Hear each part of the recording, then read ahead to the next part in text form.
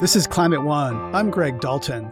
The wide-open spaces of the American West loom large in our country's mythology, but that romantic narrative has always left something out. The virgin wilderness, a place that was unpeopled, where only animals roamed. But the reality of that is that Native people have always inhabited these spaces. One percenters have contributed generously to preserve America's wilderness, going back to the founding of our national park system. But leveraging wealth and privilege for access to nature glosses over the human cost. The idea of giving your time and philanthropy to protect nature is through this elite sort of white lens that can be based on, this romanticized view of nature. And for example, for Yellowstone, had to remove certain people to create that Eden. How much is access to so-called wilderness tied to wealth? Climate One's empowering conversations feature all aspects of the climate emergency, the individual and the systemic, the exciting and the scary, people who are in power and people who are disempowered. Today, revisiting the idea of billionaire wilderness. Up next on Climate One.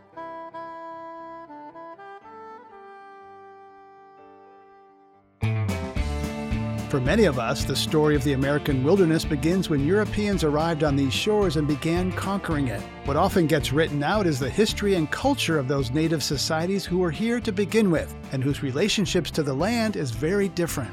Because when you see the natural world and all the things in it as relations, as relatives, then you are then responsible to them. Dina Gilio Whitaker is a lecturer of American Indian Studies at California State University, San Marcos. Land that once belonged to indigenous peoples has been carved up and parceled out, some of it in preserves like national parks. For some people, being at one with nature could mean flying there in a private jet. In Justin Farrell's book, Billionaire Wilderness, the Yale professor describes wealthy landowners in expensive cowboy boots swaggering through the saloons of Jackson Hole, Wyoming, and congratulating each other on their environmental stewardship and philanthropy. And the money, most of it is going to environmental and arts organizations who have, tens of millions of dollars in the coffers.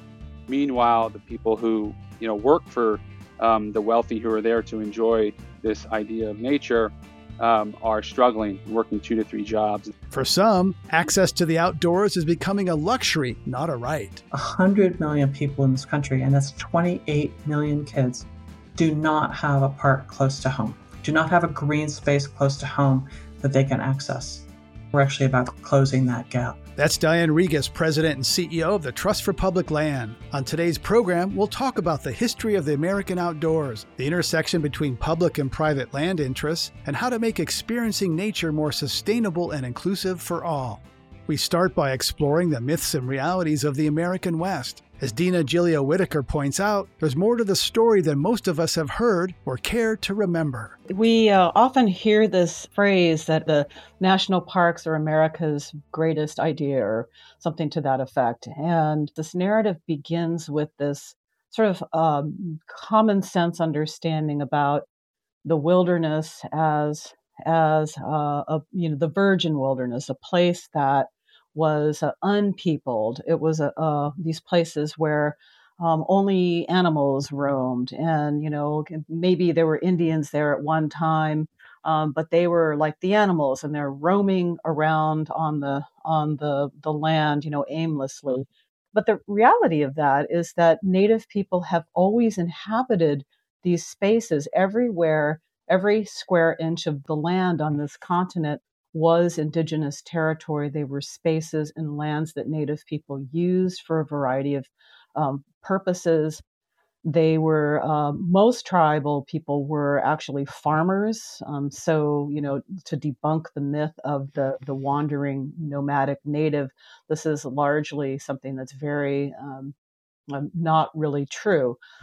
There were people, however, that were, you could say, migratory, and they traveled between homelands, between places in what we sometimes call the seasonal round.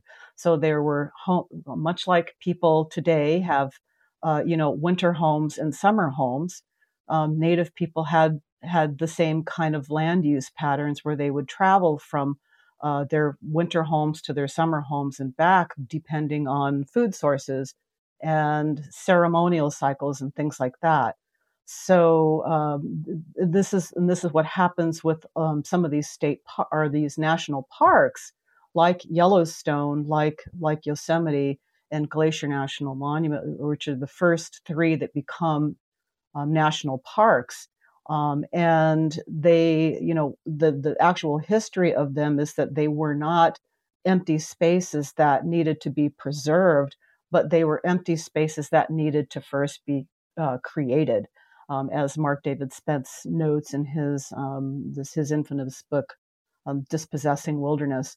And so this is part of the larger history of American genocide, land theft, and indigenous dispossession that most people don't really connect with when they think of national parks.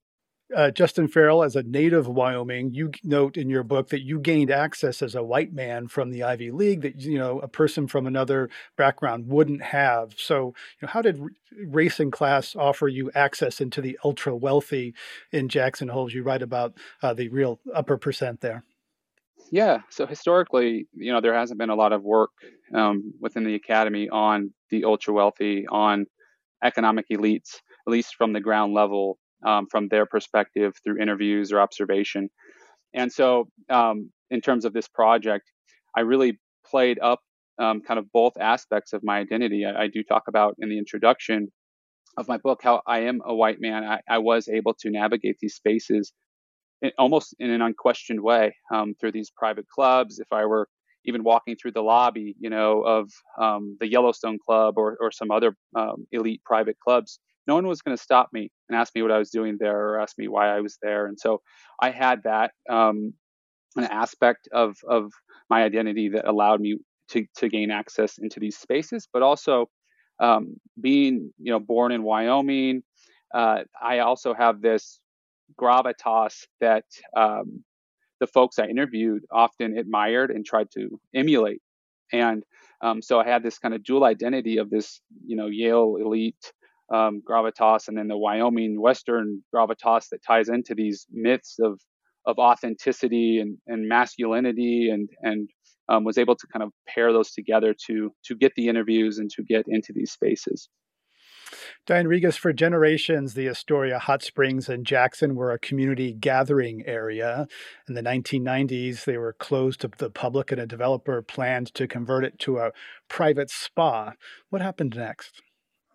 Well, what happened was the community didn't like that plan. And in fact, a couple of those developers went bankrupt. And the Trust for Public Land believes that everybody needs access to the outdoors at every economic level, every race, Native people, everybody. We can live longer, healthier, and happier lives if we have access. So the Astoria Hot Springs, which is about halfway between Jackson Hole and Alpine, a city where a lot of the people who work in Jackson live, we figured out who owned it and tracked them down and began to engage the community in what would they like to see at Astoria Hot Springs. And what people wanted was a restoration of a place that they'd had access to as kids. And people who'd immigrated to the area, a lot of the Hispanics who lived around there, live in Alpine, really wanted a place that they could go and recreate with their families.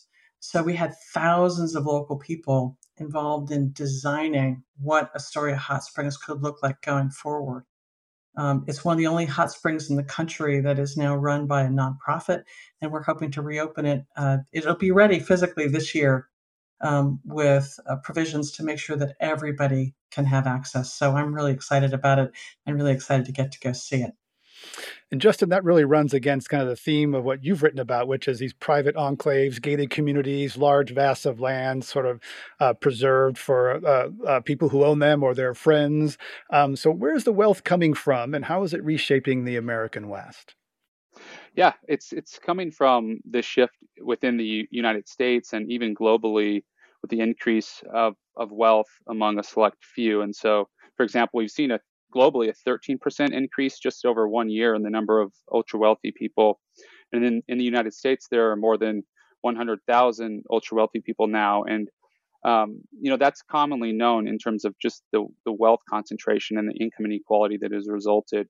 But it is nice to hear a story like Astoria Hot Springs, that you have this, community collaboration, and you have a nonprofit, um, you know, getting in touch with the community and building it around their needs, which is very different than, our north in Jackson Hole, which was the topic of my book.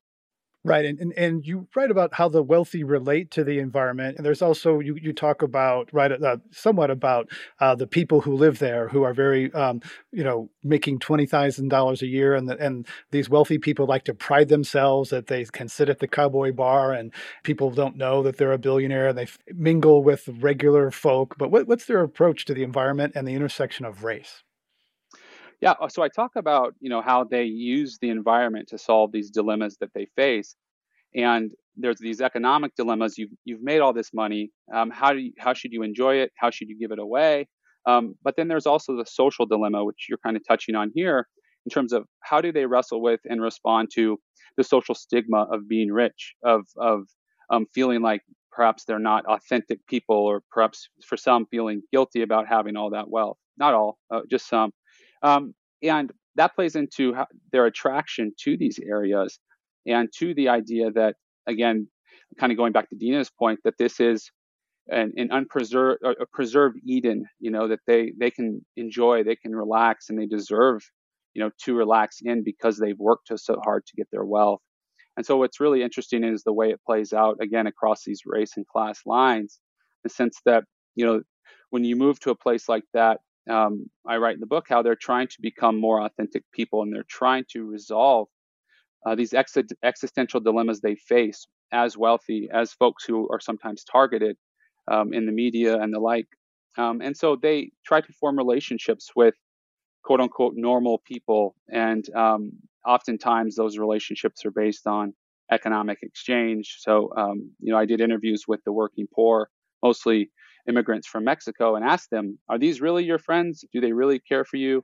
What is your sense of how their environmental ethic and how they, enjoy the environment? And so all this is wrapped up again in race and class, and impacts how they see the natural environment. And then it ultimately impacts their philanthropy, and which organizations they give money to, and the impact that has on the community and the ecosystem.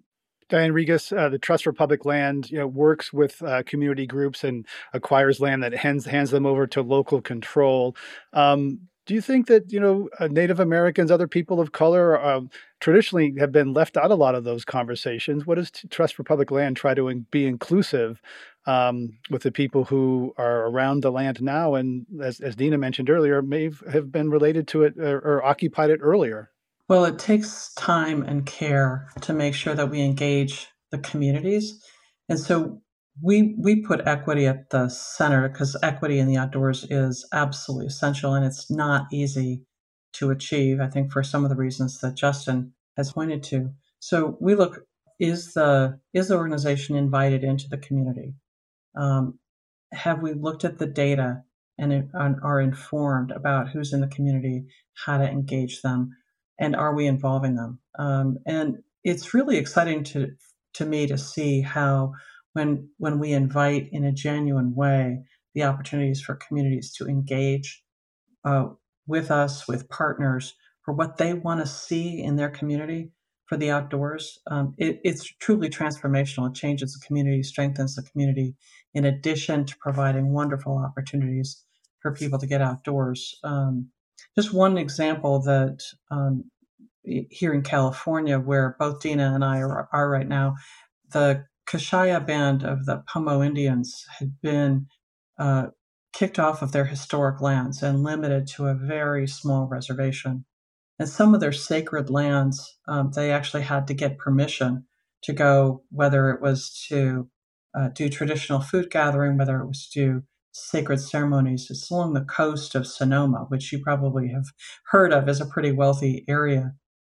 Some of the families that had owned that land allowed the Kashaya to come on, but they had to ask. And so a few years ago, we got the opportunity to work with the tribe and help them create a new Kashaya preserve along the coast. so that for the first time they have ownership and management of that land, first time in 150 years since they were kicked off the land.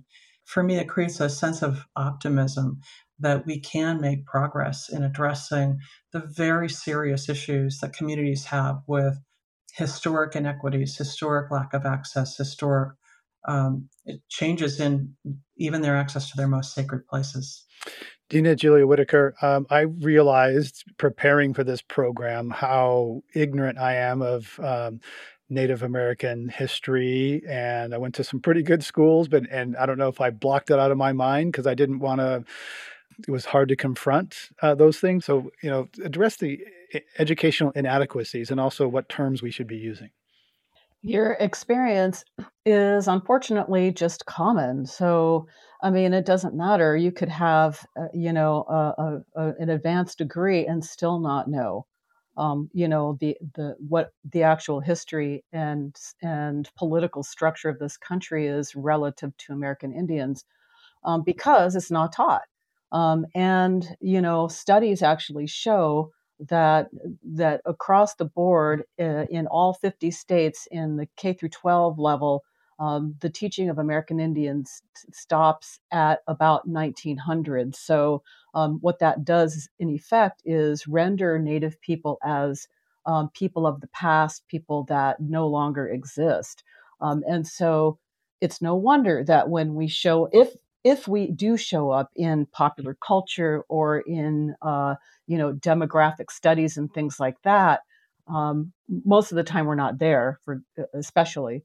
But when we are painted with these broad brushstrokes of being, not modern people, relegated into this frozen past. So, but the important thing to know is that as people, we are not ethnic minorities, right? That's probably the biggest misnomer that we deal with. We are not ethnic minorities.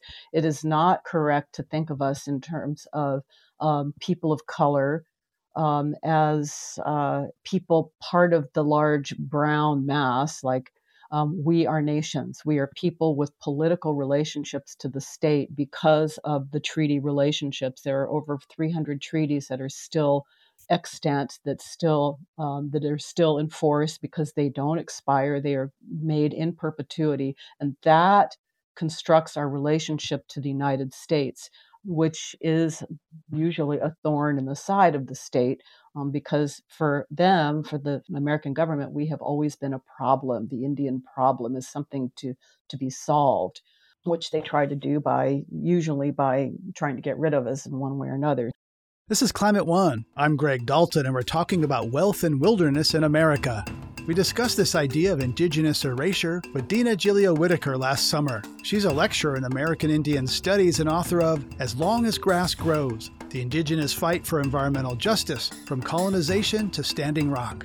After Joe Biden was elected president, he tapped New Mexico Congresswoman Deb Haaland as the first Indigenous Secretary of the Department of the Interior. She's also the first Indigenous Cabinet Secretary of any department. We invited Dina Julia Whitaker back onto the show to discuss Haaland's appointment and what that could mean for our public lands.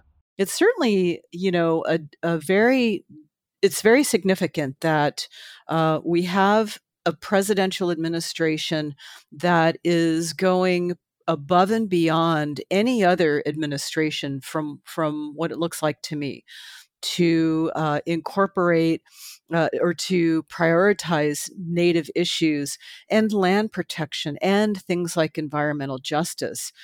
They really are embedding the ethics and values of environmental justice at every level of government, from what I've seen. So, and I think Deb Haaland understands all of that. I think she brings that to the office, and so I think she's an amazing choice for the Biden-Harris administration to lead the Department of the Interior.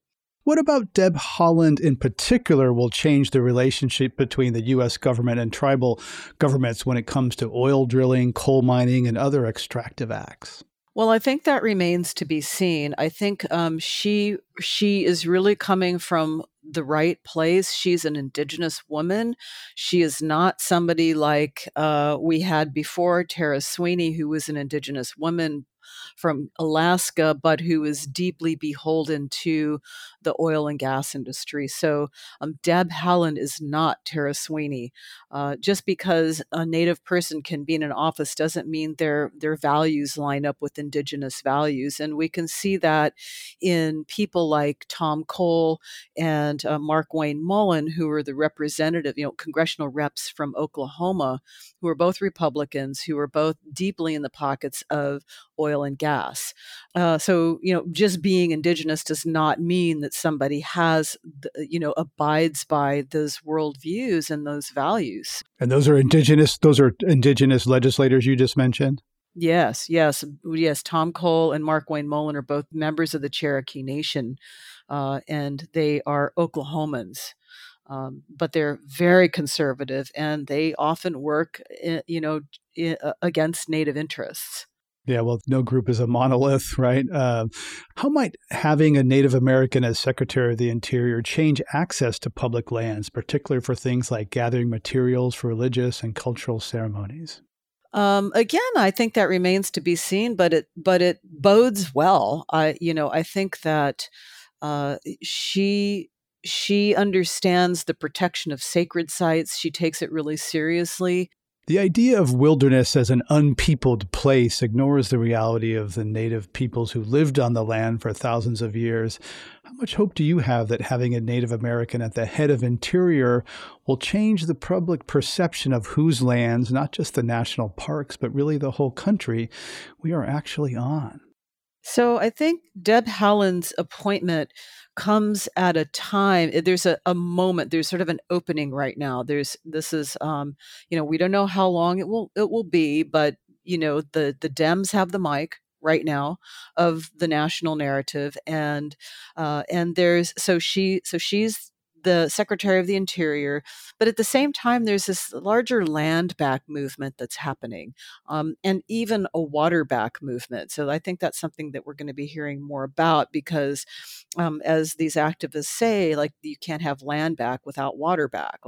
So these things are tied together. But the land back movement has been building for some time, and there's a lot of ways that we can talk about what that means. But in its most fundamental sense, it means that doing justice, environmental justice for Native people and justice in general, how it is that we think about what that means cannot have off the table giving land back. And that's something that's actually happened. Even under the Trump administration returned, to my knowledge, at least 40,000 acres of public lands to tribes.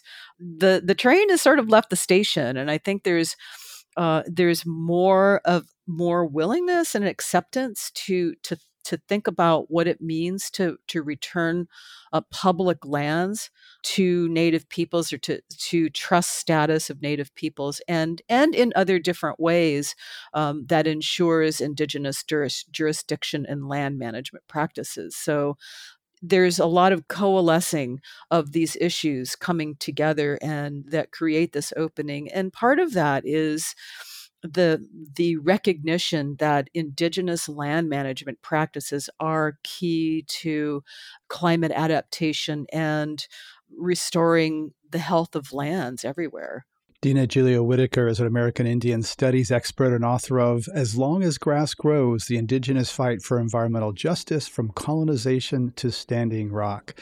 As we end, I just want to ask you, how did you feel when you heard Jennifer Lopez sing This Land Is Your Land at the Biden-Harris inauguration?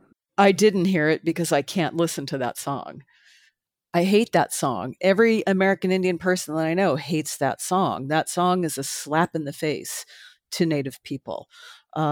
Even though, Woody Guthrie, who wrote the song, was coming from a place of, he was a progressive, he was a lefty, he was very conscious of racial and social justice, but there was a blind spot. right? He had his blind spot, and that blind spot, he really didn't think it through. Like when he said, this land is your land, this land is my land. He did not, and he knew Native people. He understood, land theft by the federal government. So it's kind of, I don't get why he would write a song and not be reflective about that. So anytime I hear that song, I can't hear it. I tune it out. I turn it off. And in fact, have written about that in this new book that I'm working on about why it's such a problem for Native people. That was Dean Agelio Whitaker. We'll hear more from her later in the show. Today, we're discussing questions of access and privilege when it comes to America's public lands and natural spaces. When Jessica Newton tried inviting her daughter's friends on family hikes, many of their moms said no way. She realized that not all Black women were as comfortable out in nature as she was. She started an organization called Black Girls Hike that later became Vibe Tribe Adventures. They go ziplining, hiking, river rafting, and more. They're based in Denver with chapters around the United States and a few overseas. I've always been an outdoorsy girl. Black women, we're already very communal anyways. And so being able to say, hey, Black girls, let's go out and hike. Well, number one, it attracted women who were already outdoorsy. And then I started seeing other women who had never been outdoors. And it was like, hey, I saw you guys. You made a post on Facebook and I just want to try it. There are tons of Black women across the globe who want to get outdoors, but they may not have the education on how to be outdoors. They may not have the resources to get outdoors, and there's a fear of wilderness. We did have an incident where we went hiking and the state patrol, park rangers, and the border directors were called on us for hiking. What they tried to say is that we didn't have a permit because there were so many of us, but we had no idea that there was going to be this many out. And so the fear manifested itself. I saw people who are trying to explore outdoors and they already have a fear of wildlife. Now we have to worry about other human beings who don't necessarily think that this is a place for us or a place to be diversified. Because Denver is not, our percent for being African American is about 2%, 2 to 5%. So typically our guides will go scout a trail to see how it feels out there. If we get the look like, hey, what are you doing here? It's like, nah, this is not a good city. We're going to go to the next one. I do know that Colorado Parks and Wildlife is definitely trying. Taisha Adams, she's actually the first African-American commissioner for Colorado Parks and Wildlife.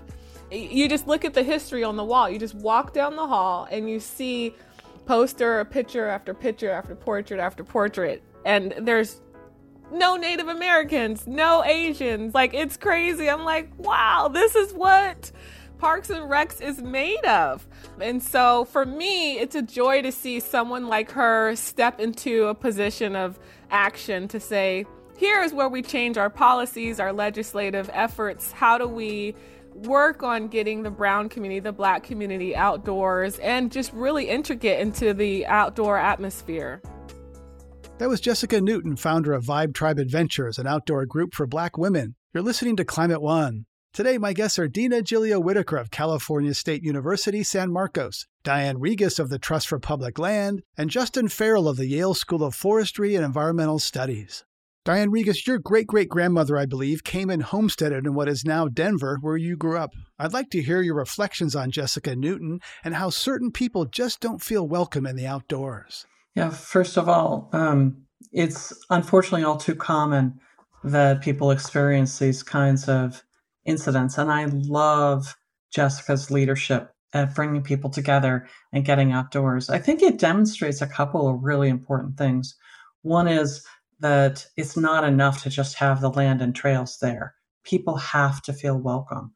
And that requires everything from community leadership to leadership at the governmental level, to work from groups like us, frankly, because the conservation movement needs to change to address these issues of people who need to feel welcome outdoors.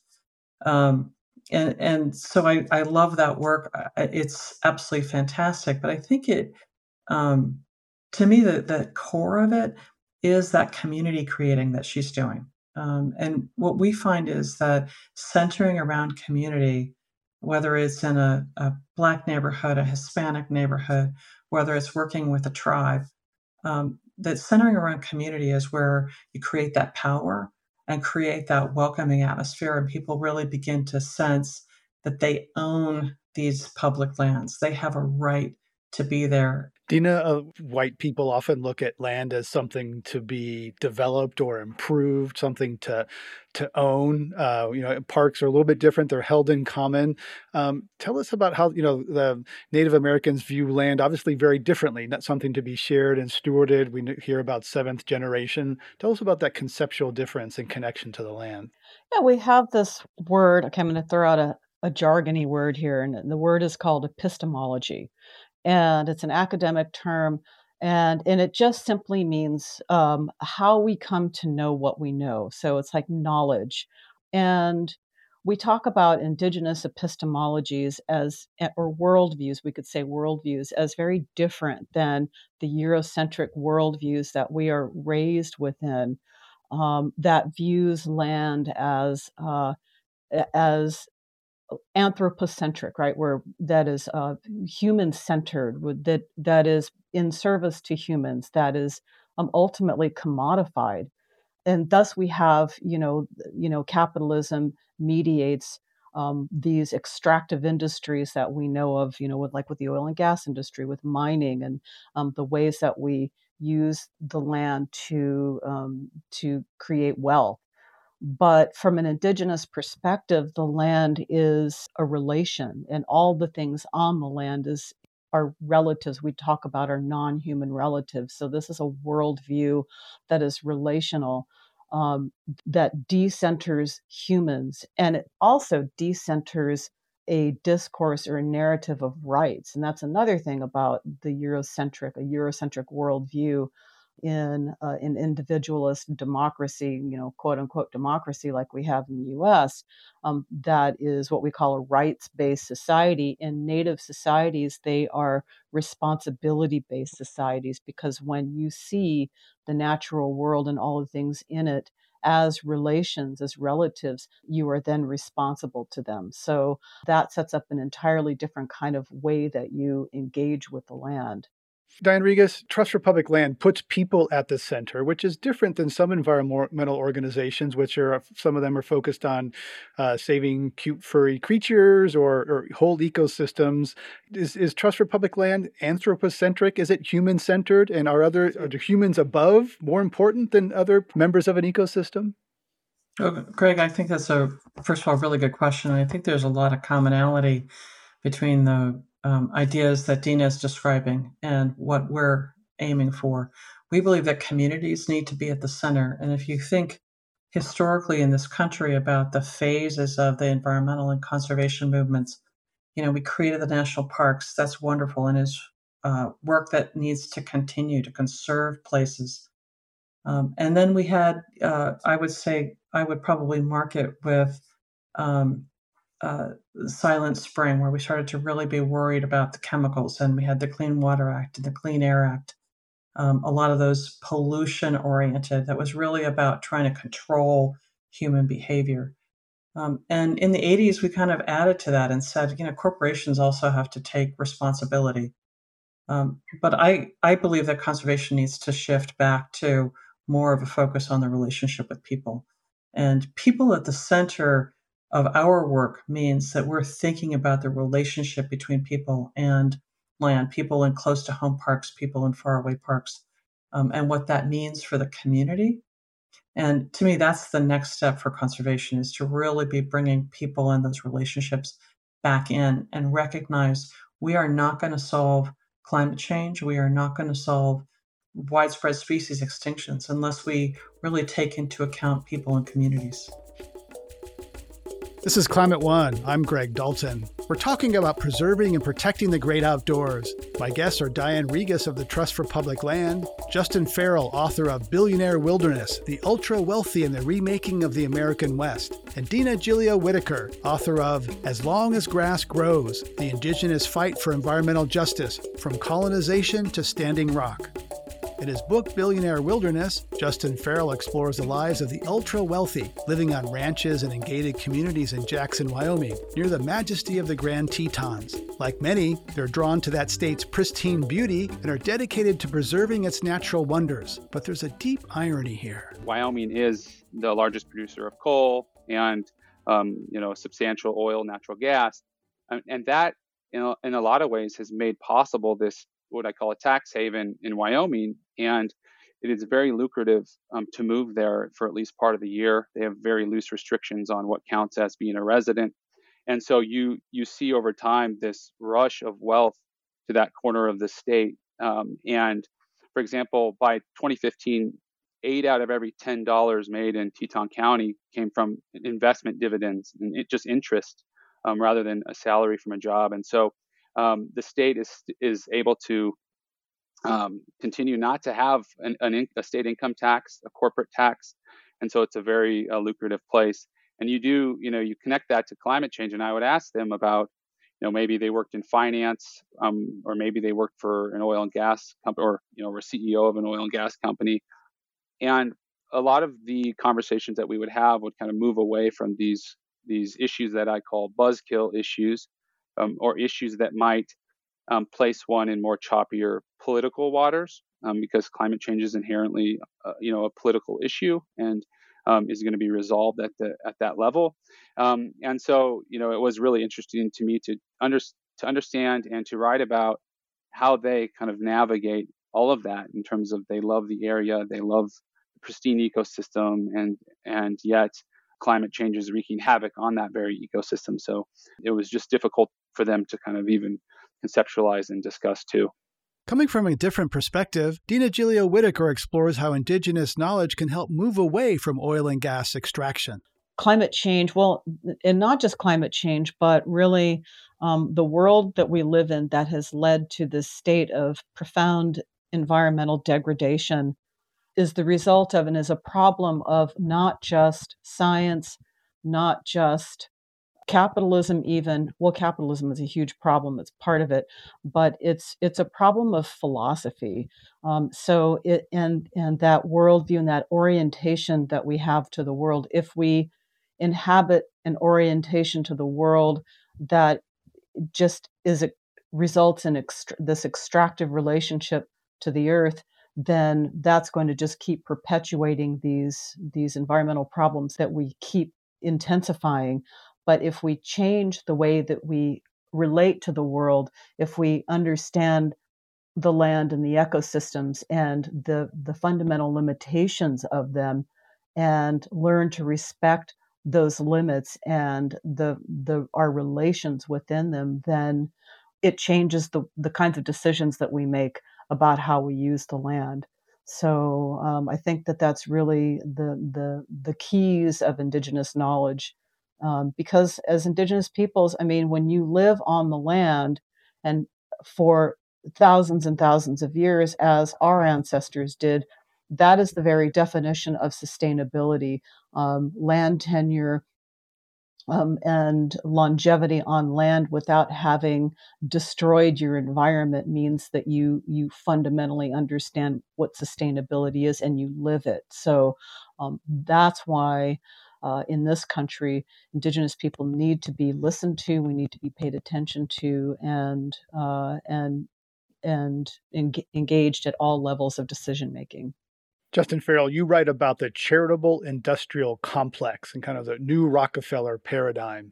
So, where is that paradigm? Is that human-centered? Is that kind of preserving pretty landscapes for a relative few? Explain what the charitable industrial complex is. Yeah, I also want to connect that with what Dina and Diana were saying too. And I think with the charitable industrial complex, as I describe it, is built upon some of the myths, especially that Dina was mentioning, in how we see nature and how we use nature, and to Dina's earlier point about indigenous people being locked in time. And oftentimes the preservation of nature, especially in the area that I wrote about, it works differently in different areas, which we can talk about that. But out in especially in Wyoming in the West, around Yellowstone, Grand Teton National Park, the idea of nature and the idea of giving money and engaging in, giving your time and philanthropy to protect nature is through this elite sort of white lens that can be based on, this romanticized view of nature, and a nature that, for example, for Yellowstone, had to remove certain people to create that Eden and to create that mentality and that romantic idea that is still kind of beneath some of the organizations who work in these areas. But the charitable industrial complex I refer to just as this short-term phrase in this area that describes, how folks give their money, who they give their money to, and oftentimes it goes to these issues that are serving themselves or serving their view shed, or in some instances improving their property value. And in the community of Jackson in Teton County, it's the wealthiest county per capita in the nation, but also has the largest gap between the rich and the poor there. And so you do have a lot of social problems. You have some homelessness in the schools, and there are a lot of issues that need attention. And the money, as I show in one of the chapters of the book, is not going to any of those social services organizations who really need it. Most of it is going to environmental and arts organizations who have, tens of millions of dollars in the coffers. Meanwhile, the people who, work for the wealthy who are there to enjoy this idea of nature are struggling, working 2 to 3 jobs. And so highlighting that disconnect between caring for the people and, to Diane's point, what do we want our communities to look like? And ones that they're more democratic, or the ones that are shaped by a wealthy few. And so that's all kind of part of this makeup in the community, and philanthropy plays a huge role in that. And also does a lot of good in the community, but I kind of highlight some areas where folks are more concerned about environmental issues that serve themselves or serve their elite experience of nature, rather than a more holistic approach. Greg, if I could just jump in a second on that, because I think it's a really complex point, and one that's worth giving a lot of thought to. I mean, I would agree that people who've got wealth can and should do more, but I don't want to lose sight of the reality that access to nature is actually essential for all humans. And if you look at the data, they show absolutely clearly a couple of things. One is having access to nature has a bigger impact on health the lower income people are. So if you're high income and you've got, all the other needs of life and a lot of the wants, access to nature actually does help your health. But if you're at a lower income, it helps your health more. So we believe that access to nature is essential, and don't want to lose sight of that. The other thing is, and I found this statistic quite shocking when I first came to the Trust for Public Land, when I learned that 100 million people in this country, and that's 28 million kids, do not have a park close to home, do not have a green space close to home that they can access. And at the Trust for Public Land, we're actually about closing that gap, because we know we all need access to nature. I think it's needed to solve the big problems facing the world, as well as to address the public health and community issues that we see now more than ever. Diane Regas, let's talk a little bit about land use post-COVID. There's a huge housing shortage a lot of places. Now, maybe that'll change as people move away from urban centers and they can do their job remotely. But that's affordability crisis in a lot of not just U.S. cities around the world. And that a lot of that gets to, some of that is conserving land where housing can't be built. So how do you see, coming out of COVID, if people are going to moving away from the coast, moving away from urban areas, that's going to put some development pressure on less populated areas. How do you see that playing out? It's interesting. There was already pressure on some of those more small to mid-sized cities. I think about Bozeman, Montana, or Gunnison, Colorado, places that are beautiful, have access to public land on trails. People are able to work more remotely. And of course, that's been accelerated under COVID. I think that commitment to equity, that we need the conservation and environmental movement to deeply built into everything we do, brings a new set of challenges. And especially these issues, the issues of housing, which you need a piece of land to build a house on. You need a piece of land to build an apartment on. You need a piece of land to live on. And I think there are some good examples around the country of how to begin to navigate that. And in Gunnison, which I mentioned, we were able to help with a land swap that created some trails and access for people, but also ended up with a big contribution of millions of dollars to create hundreds of units of housing in the Gunnison area. Same thing in Bozeman, Montana, where someone had evicted low-income people from their homes to do a new big development that went bankrupt. We were given the piece of land to build a central park for Bozeman, which is a wonderful thing to do and engage lots and lots of hundreds and thousands of people in what that should look like. But there's a responsibility there to think about what about that housing shortage. And so there's interesting new solutions. Like in that case, we carved off a few acres to create housing in addition to having the central park. What I'm seeing is more and more partnerships that cross some of these traditional issue lines, like an environmental group or a conservation group also cares about housing, also cares about equity, also cares about public engagement voting. And we can get to that by really thoughtful partnerships with local communities, with whether it's a rural community, whether it's an urban community, whether it's a small city or town. If you've ever gone for a vacation in a small town, a lot of times there's nowhere to get outside. And so these issues that we're grappling with, whether it's housing, whether it's equity, whether it's access to the outdoors, they show up differently in every community in our country, and we need to be very flexible and bring in allies to work on them. Diane Regas, you've also written about how public spaces and public parks have been used as, gathering spaces. You put out a statement about Lafayette Square in front of the White House and noted it's been used as an encampment for soldiers, as sites of duels, the longest-running anti-war protests in the U.S., as well as a slave market and a zoo. That was new to me.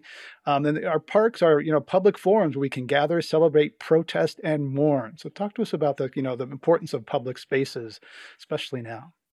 If you think about what has happened in our lifetimes and where people go when they're feeling a need to gather, when they're responding to challenges facing our country, we go to public spaces. I lived in Washington after 9/11, and I know we all flocked to public spaces to gather and mourn. But that's true at big historic events. It's also true in communities when you get together for a picnic at a social distance now, or a community comes together for a market or a parade or a community meeting to really imagine and create what they want their community to look like. Oftentimes it's in parks and public spaces. So public spaces play such enormously important roles. They help define culture. They help define community and create community. So that's why we put community at the center, and we think it's so important to look at the data and make sure that everybody is actually getting access to these spaces. Justin Farrell, you testified before Congress about dark funding of climate misinformation and the connection with philanthropy. So there's sort of a dark side. I'm curious if any of the people you interviewed are, funding climate denial organizations while preserving the, trout streams in Wyoming, but funding climate denialism. Did you get into any of that?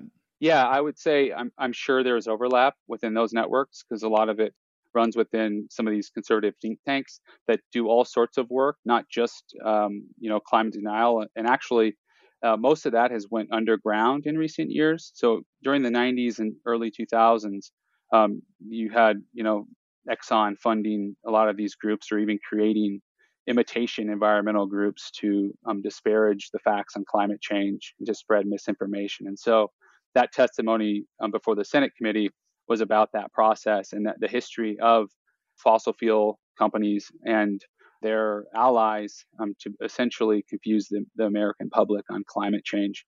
And so, there's some commonalities between my new book and that, but that's the fossil fuel funding of climate denial is much more nefarious, much less complex in its motivations. And whereas in this book, there are a lot of really interesting ironies and complexities, and there's a lot of goodwill even that just kind of falls flat sometimes. Whereas in climate denial, it was they had the mission and they mostly accomplished it. Dina Julia Whitaker, you live on the California coast where the term managed retreat is sometimes used. You say that's rich people's territory. There's a lot of wealthy coastal property that's at risk. How do you see that playing out? Well, the way I see it playing out is that sea level rise doesn't discriminate. And so, on these coastal properties that are by and large owned by wealthy people who will not be able to get flood insurance, who cannot get flood insurance, they are facing massive amounts of stranded assets, which means that as we play that game, as we talked about before, that game of musical chairs, somebody eventually the music's going to stop and they're going to be holding property that is, for all intents and purposes, is worthless because it's going to be underwater. So the state has taken that approach. The state of California considers it a crisis now, and that's how they're dealing with it. And the fights around armoring and managed retreats are heating up, and at the same time, it's also in raising these questions about access and how do we protect access to public spaces, to the coast for public people or people in the public and people who come from disadvantaged communities that don't have easy access to the coast. And so this is the work of the Coastal Commission, some of the great recent work of the Coastal Commission that I applaud. And having done this work of creating an environmental justice policy and engaging tribes. We've been talking about wealth, privilege, and how that relates to American wilderness. My guests today were Justin Farrell, Associate Professor of Sociology at the Yale School of Forestry and Environmental Studies, Diane Regas, President and CEO of the Trust for Public Land, and Dina Julia Whitaker, American Indian Studies Lecturer at California State University, San Marcos. To hear more Climate One conversations, subscribe to our podcast on Apple, Spotify, or wherever you get your pods. Please help us get people talking more about climate by giving us a rating or review. It really does help advance the climate conversation. Sarah Catherine Coxon and Brad Marshland are our senior producers. Our producers are Ariana Brocious and Tyler Reed. Kelly Pennington directs our audience engagement. Steve Fox is Director of Advancement. This episode was edited by Ariana Brocious and Devin Strolovich and engineered by Arnav Gupta. Dr. Gloria Duffy is CEO of the Commonwealth Club of California, the nonprofit and nonpartisan forum where our program originates. I'm Greg Dalton.